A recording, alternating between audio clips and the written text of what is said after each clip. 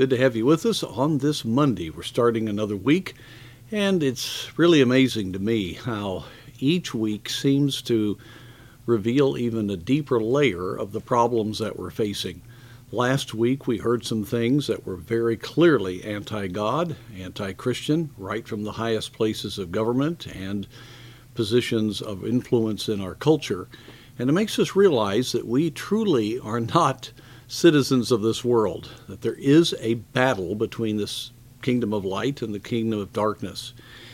And the Lord Jesus, when he was teaching the disciples just before he would go to the cross, made it very clear on several occasions there that they were going to be facing real opposition, and they should not be surprised by it. He says in John chapter 15, after the wonderful passage on abiding in Christ and all of the glorious reality of having much fruit, his peace, his joy, loving one another, he then says, if the world hates you, ye know that it hated me before it hated you. If you were of the world would love his own. But because ye are not of the world, but I have chosen you out of the world, therefore the world hateth you.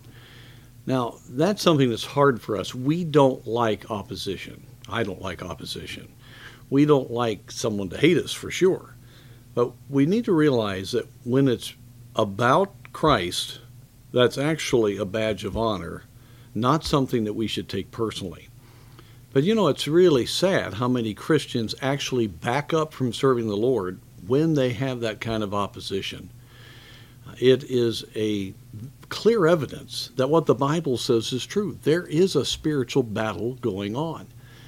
And as I've said often, we need to not be surprised that the world is doing what the world does. Satan is the god of this world. They're in opposition under his leadership to the Lord Jesus. He's inflaming them. He's causing so much of these crises. And so therefore, it's going to get dark. It's going to be, at times, a bit jarring as we see this kind of opposition. But the Lord Jesus is saying it's because they hate him.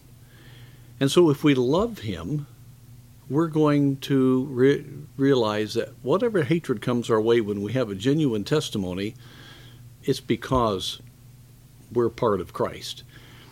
If we love the world, we do not love the Lord. In fact, James chapter 4 says we're at enmity with God. What a tragic thing.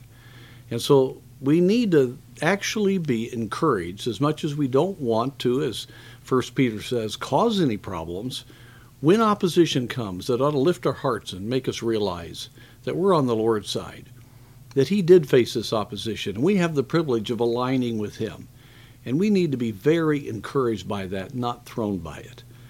And so as we navigate ourselves through the things we're hearing, the things that we're reading, we need to just decide right now, if we're walking with God and we get opposed, it's a great privilege, and we need to be encouraged.